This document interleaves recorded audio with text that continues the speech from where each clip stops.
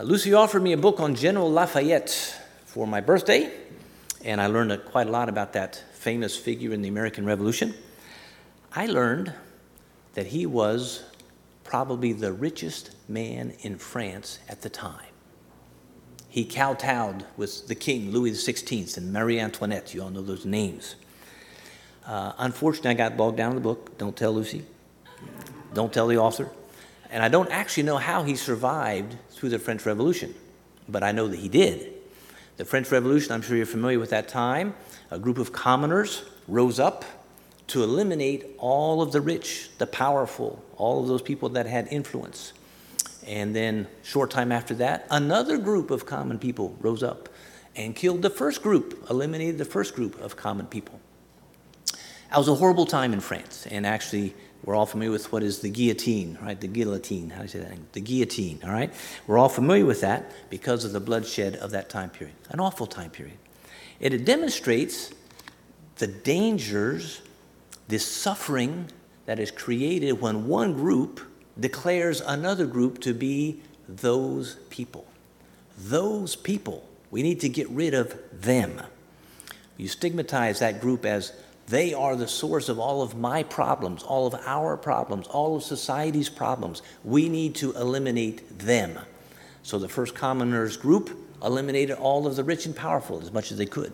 The second group eliminated the other commoners because they had declared them to be those people.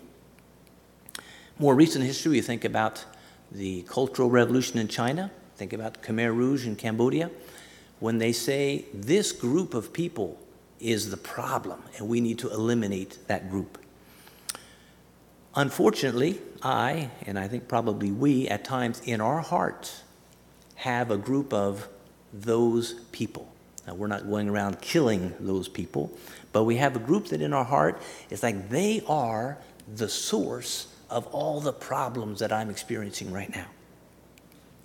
The familiar book in the Old Testament of Jonah demonstrates the danger for each of us and the difficulty to reach out in love to share the message of God with those people.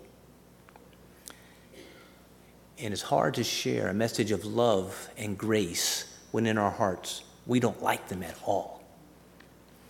But God wants us to share the good news of His grace and forgiveness with all people, even those that we could easily qualify as those people. I'd like to address an important question as we think about the Old Testament. What do we do with the fact that God said that His people, the Jews, had to eliminate all of those people that were in the land? Seems kind of in contradiction with what I'm going to say this morning, so I want to talk about that just a little bit. We need to remember that God was using that as punishment on those nations that were already in the land because of their sin, particularly idolatry. So it was God's tool of judgment on them. First thing we need to remember. The second thing when we think about that, God was in the process of building a people that would ultimately provide the solution. And that people group needed to be pure, needed to be separate, so that genetically and spiritually and religiously, all of that, God could put in place this plan of salvation, of redemption for the whole world. God's intention from the very beginning was for His people Israel to be a lighthouse to the world, to be a spiritual magnet to the nations. So even though in the Old Testament we see a lot of eliminate those people, don't hang around with those people, don't intermarry with those people, it was part of what God had to put in place, judgment, but also His plan for redemption for the world. Just this week I was reading, our church is reading the Bible plan together over a couple years. And I was just reading this last week, Isaiah chapter 2, verses 2 and 3.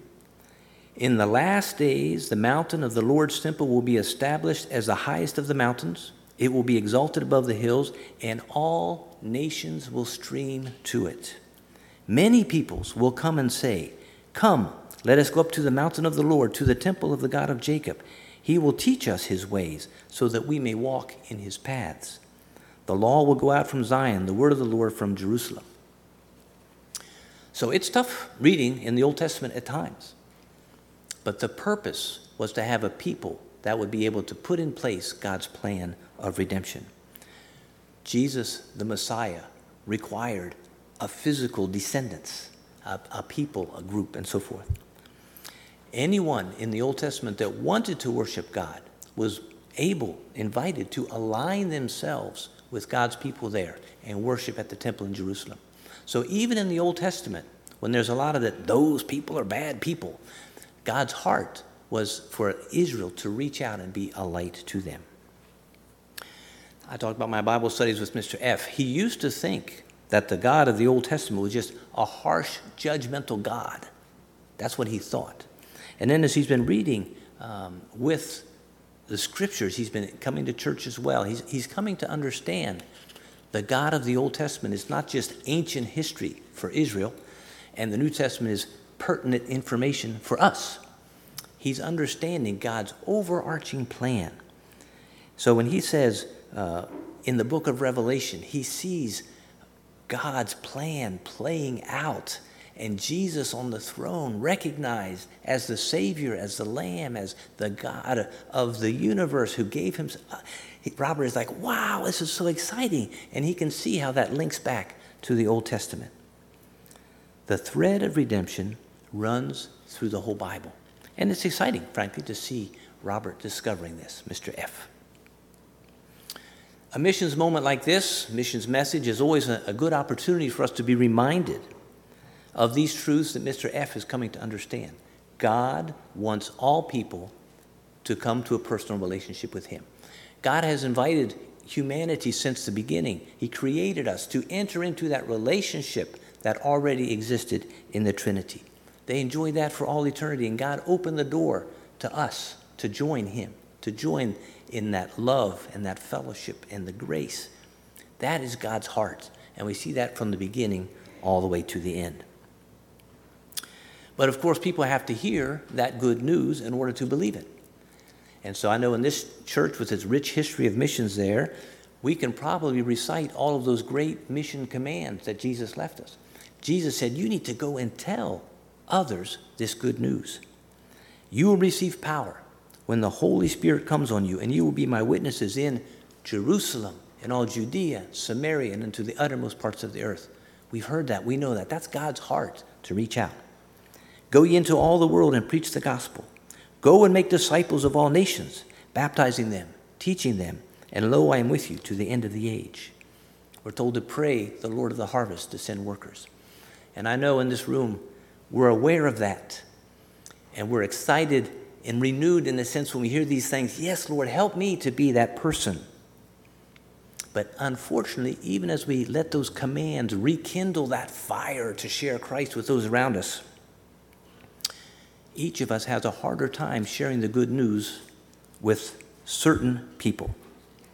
Even as you as a church intentionally scatter love and service as a gospel carrier, I saw that. If we honestly examine our hearts, sometimes we have a hard time with certain people. They might be those people because of past history, they might be because of present tensions, or maybe because of future risk, danger. But every group of people, every person has potentially someone that is those people. I thought of some national reasons. Every nation pretty much has reason to dislike, to hate, to fear another nation. Think of the Nazi atrocities, or under Stalin, for example. Right now we've got the war between Russia and the Ukraine. We had a woman in church. She just celebrated 90 years old, a 90-year birthday. Her uncle was killed by the Nazis. And for a while, when she got saved, for a while she could not take communion because she hated those people because of what they did to her uncle. Racial reasons. Just recently, we have a church up in New York that was very close to that shooting in Buffalo. Tensions between blacks and whites and Mexicans and Asians and Middle Easterns. Racial reasons can be there. Political reasons. Republicans, Democrats, communists, socialists, whatever.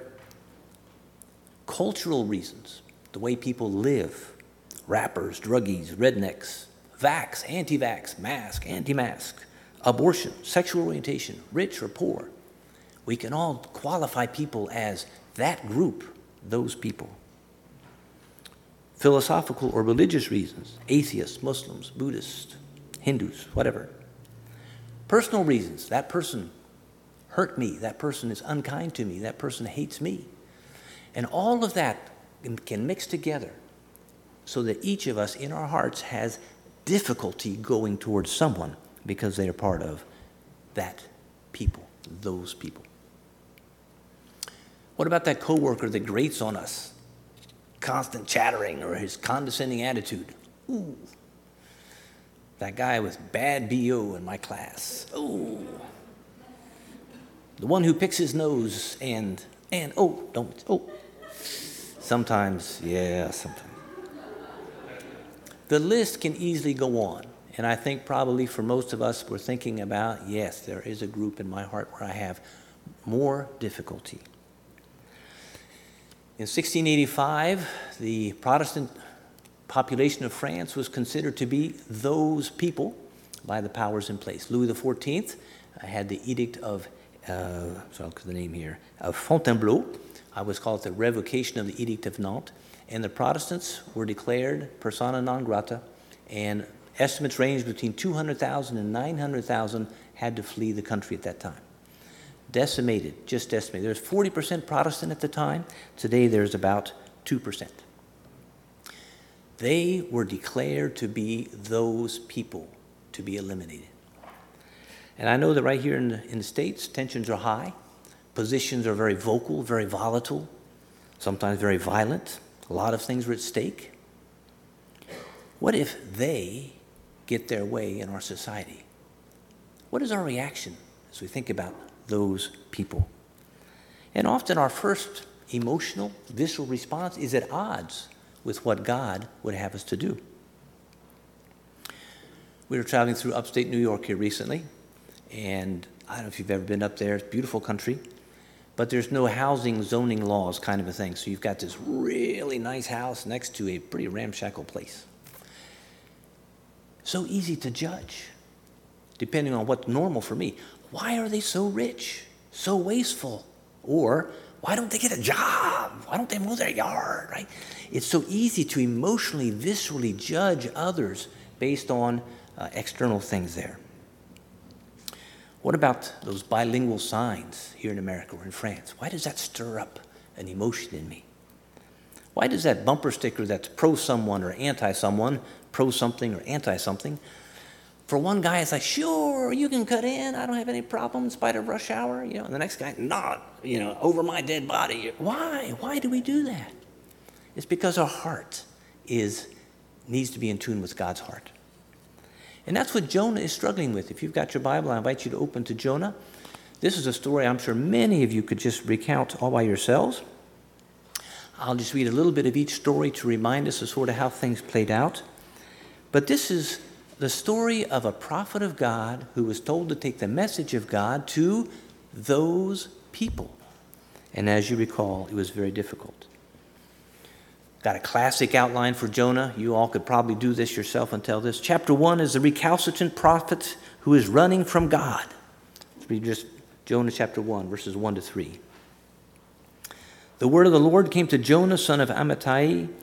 Go to the great city of Nineveh and preach against it, because its wickedness has come up before me. But Jonah ran away from the Lord and headed for Tarshish. He went down to Joppa, where he found a ship bound for that port. After paying the fare, he went aboard and sailed for Tarshish to flee from the Lord. You all know the story. He went down the bottom of the boat, took a nice nap, and everybody else is desperately trying to save the ship, desperately trying to save from this terrible storm that God brought to get Jonah's attention. Chapter 2, you know the story. When the sailors threw Jonah overboard, he said that's the only way to stop the storm. The Lord sent a great fish to swallow Jonah. Verse 1. From inside the fish, Jonah prayed to the Lord his God. He said, in my distress I called to the Lord, and he answered me. Jump down to verse 6, verse 7. To the roots of the mountains I sank down. The earth beneath barred me in forever. But you, Lord my God, brought my life up from the pit. When my life was ebbing away, I remembered you, Lord, and my prayer rose to you, to your holy temple. Jonah confessed, repented of his bad attitude about those people. And then God had the fish erp him up on the beach. Quite an exciting event, I'm sure, in Jonah's life. Chapter 3, the respectful prophet who is running with God. Jonah goes to the city of Nineveh. Look at verse 3. Jonah obeyed the word of the Lord and went to Nineveh. Now Nineveh was a very large city. It took 3 days to go through it.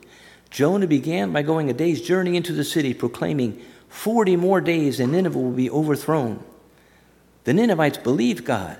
A fast was proclaimed, and all of them, from the greatest to the least, put on sackcloth. When his warning reached the king of Nineveh, he rose from his throne. He took off his royal robes, covered himself with sackcloth, and he made this proclamation, everyone must repent.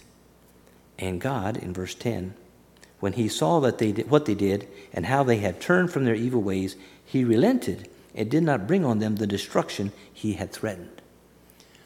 Wow, what a tremendous, powerful ministry. Shouldn't Jonah be jumping for joy that this gigantic city completely turned to God as a result of his preaching?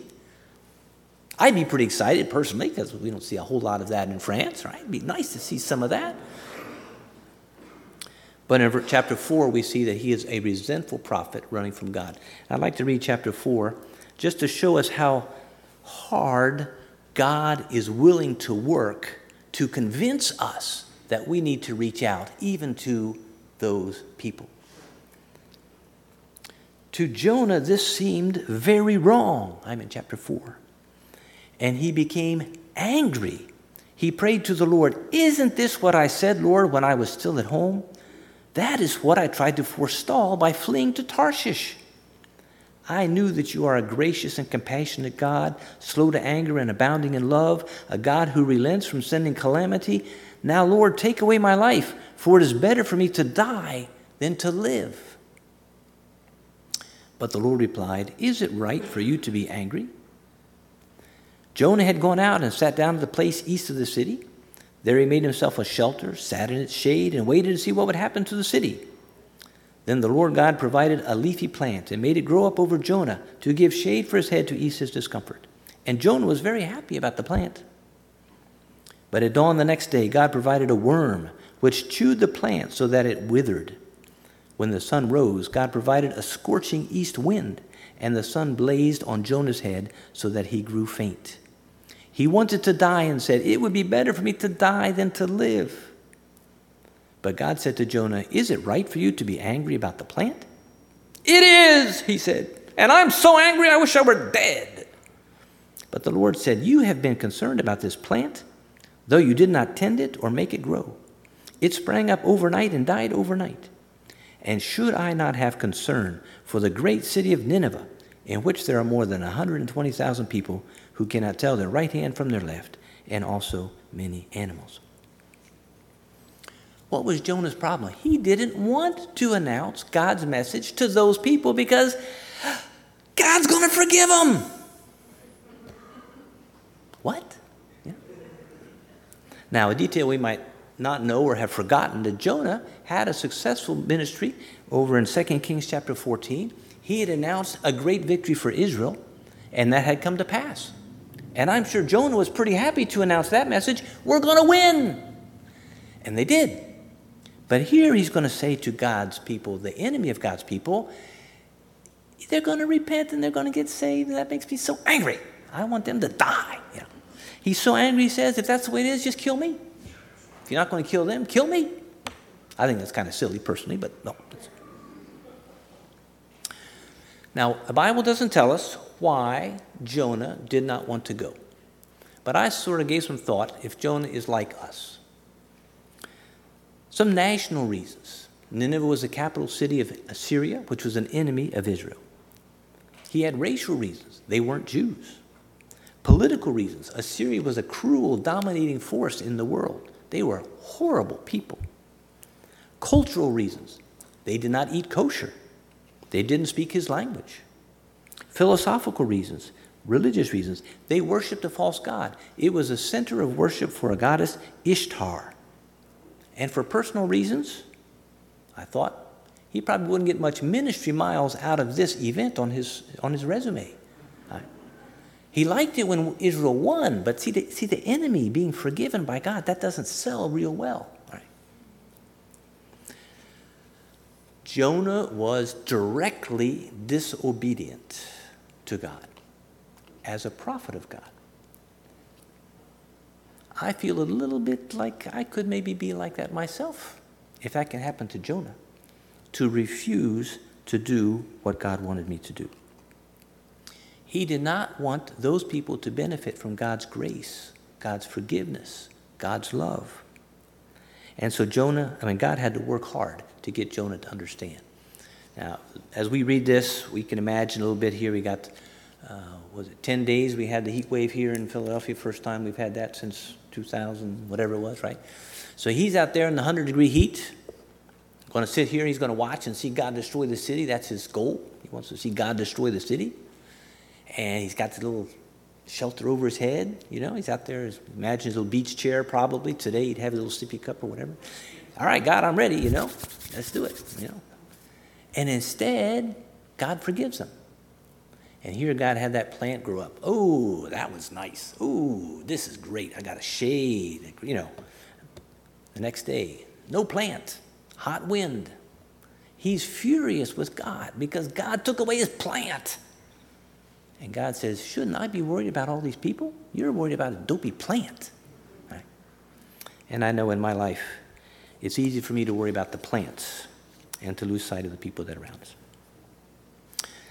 So when we think of those people, far too often like Jonah, we tend to say about those people, boo, hiss, bad people, right? And we often say, please, God, don't ask me to talk to them. Please don't send me there. Reading Luke chapter 9 recently as well, James and John, when the Samaritans refused to receive Jesus, they responded with a tender, loving heart. They said, Lord, do you want us to call fire down from heaven to destroy them? Yeah. God, you want us to kill those people? See, it's so easy to flare up in our emotions in the visceral and to be so far off base from what God has intended for us. Jonah's experience is in the Bible for our instruction. So what do we need to learn from his experience today? Is there someone in our family, our neighborhood, our nation, that creates the same reaction in our hearts as Jonah had about the people of Nineveh? If we have that reaction, we need to say, boo hiss on us. That's not what God wants for us. Can we love our enemies as Jesus demonstrated and as Jesus requires? Can we take the gospel to our Jerusalem, to our Judea, to Samaria, to the uttermost parts of the world, where those people are? Some of those people are in my neighborhood. Sometimes we need to go to that other place to find those people. Many years ago, a friend of ours lived in the Paris area, and she would come home and find prostitutes sitting on her car in front of her apartment. I don't know how you would react to that situation. I personally don't like anybody to sit on my car. Right. So what is she going to do? She decided to reach out to this group of people, to those people. And so she started chatting with them, building a relationship a little bit, inviting them into her home for coffee, tea, those sorts of things. Over time, it developed into Bible studies with some of them. Some of them gave their hearts to the Lord because she did not refuse to go to those people. She reacted as Jesus would wanted her to do. Lucy shared the testimony of her friend who looked at her and said, with her background, she's never going to come to the Lord. She's one of those people that, too hard kind of a thing. And yet, she reached out, and thankfully. So Lucy's with us today. I'd like to conclude with another text in our church reading program this week. It's interesting to me how God works in just this reading plan and how things plop in place as I'm working on things and as he's working on my heart. Acts chapter 10. If you've got a Bible, you'd like to look at that. Familiar story of Peter going to see Cornelius. Remember, Peter is on the roof there. It's about lunchtime. He has that vision of the sheet that comes down. All right, so he goes to visit Cornelius. Acts chapter 10, verse 28 and 29. Peter said to Cornelius and those with him, You are well aware that it is against our law for a Jew to associate with or visit a Gentile. But God has shown me that I should not call anyone impure or unclean. So when I was sent for, I came without raising any objection. May I ask why you sent for me? And we know the story. Peter preaches the gospel. They get saved. First time ever, Gentiles join the church. Exciting times. I'd like to paraphrase just a little bit what Peter said, though, for our message this morning. Peter says, God has shown me that I should not call anyone those people. So I came without raising any objection. I'd like us to examine our hearts and ask God to give us his love and grace for those people in our lives. May we reach out to them without raising any objection. I'd like to pray together. Father, I just thank you for your wonderful plan of salvation, your grace, your forgiveness, your love that is available to all. Thank you for the work that you have done in my heart and the hearts of many here. Lord, I pray that you would give us a real desire to share with those around us. Help us to listen to your word, to hear what you want to say to us this morning. God, I pray that you'd be glorified in what's ahead for each of us. Amen.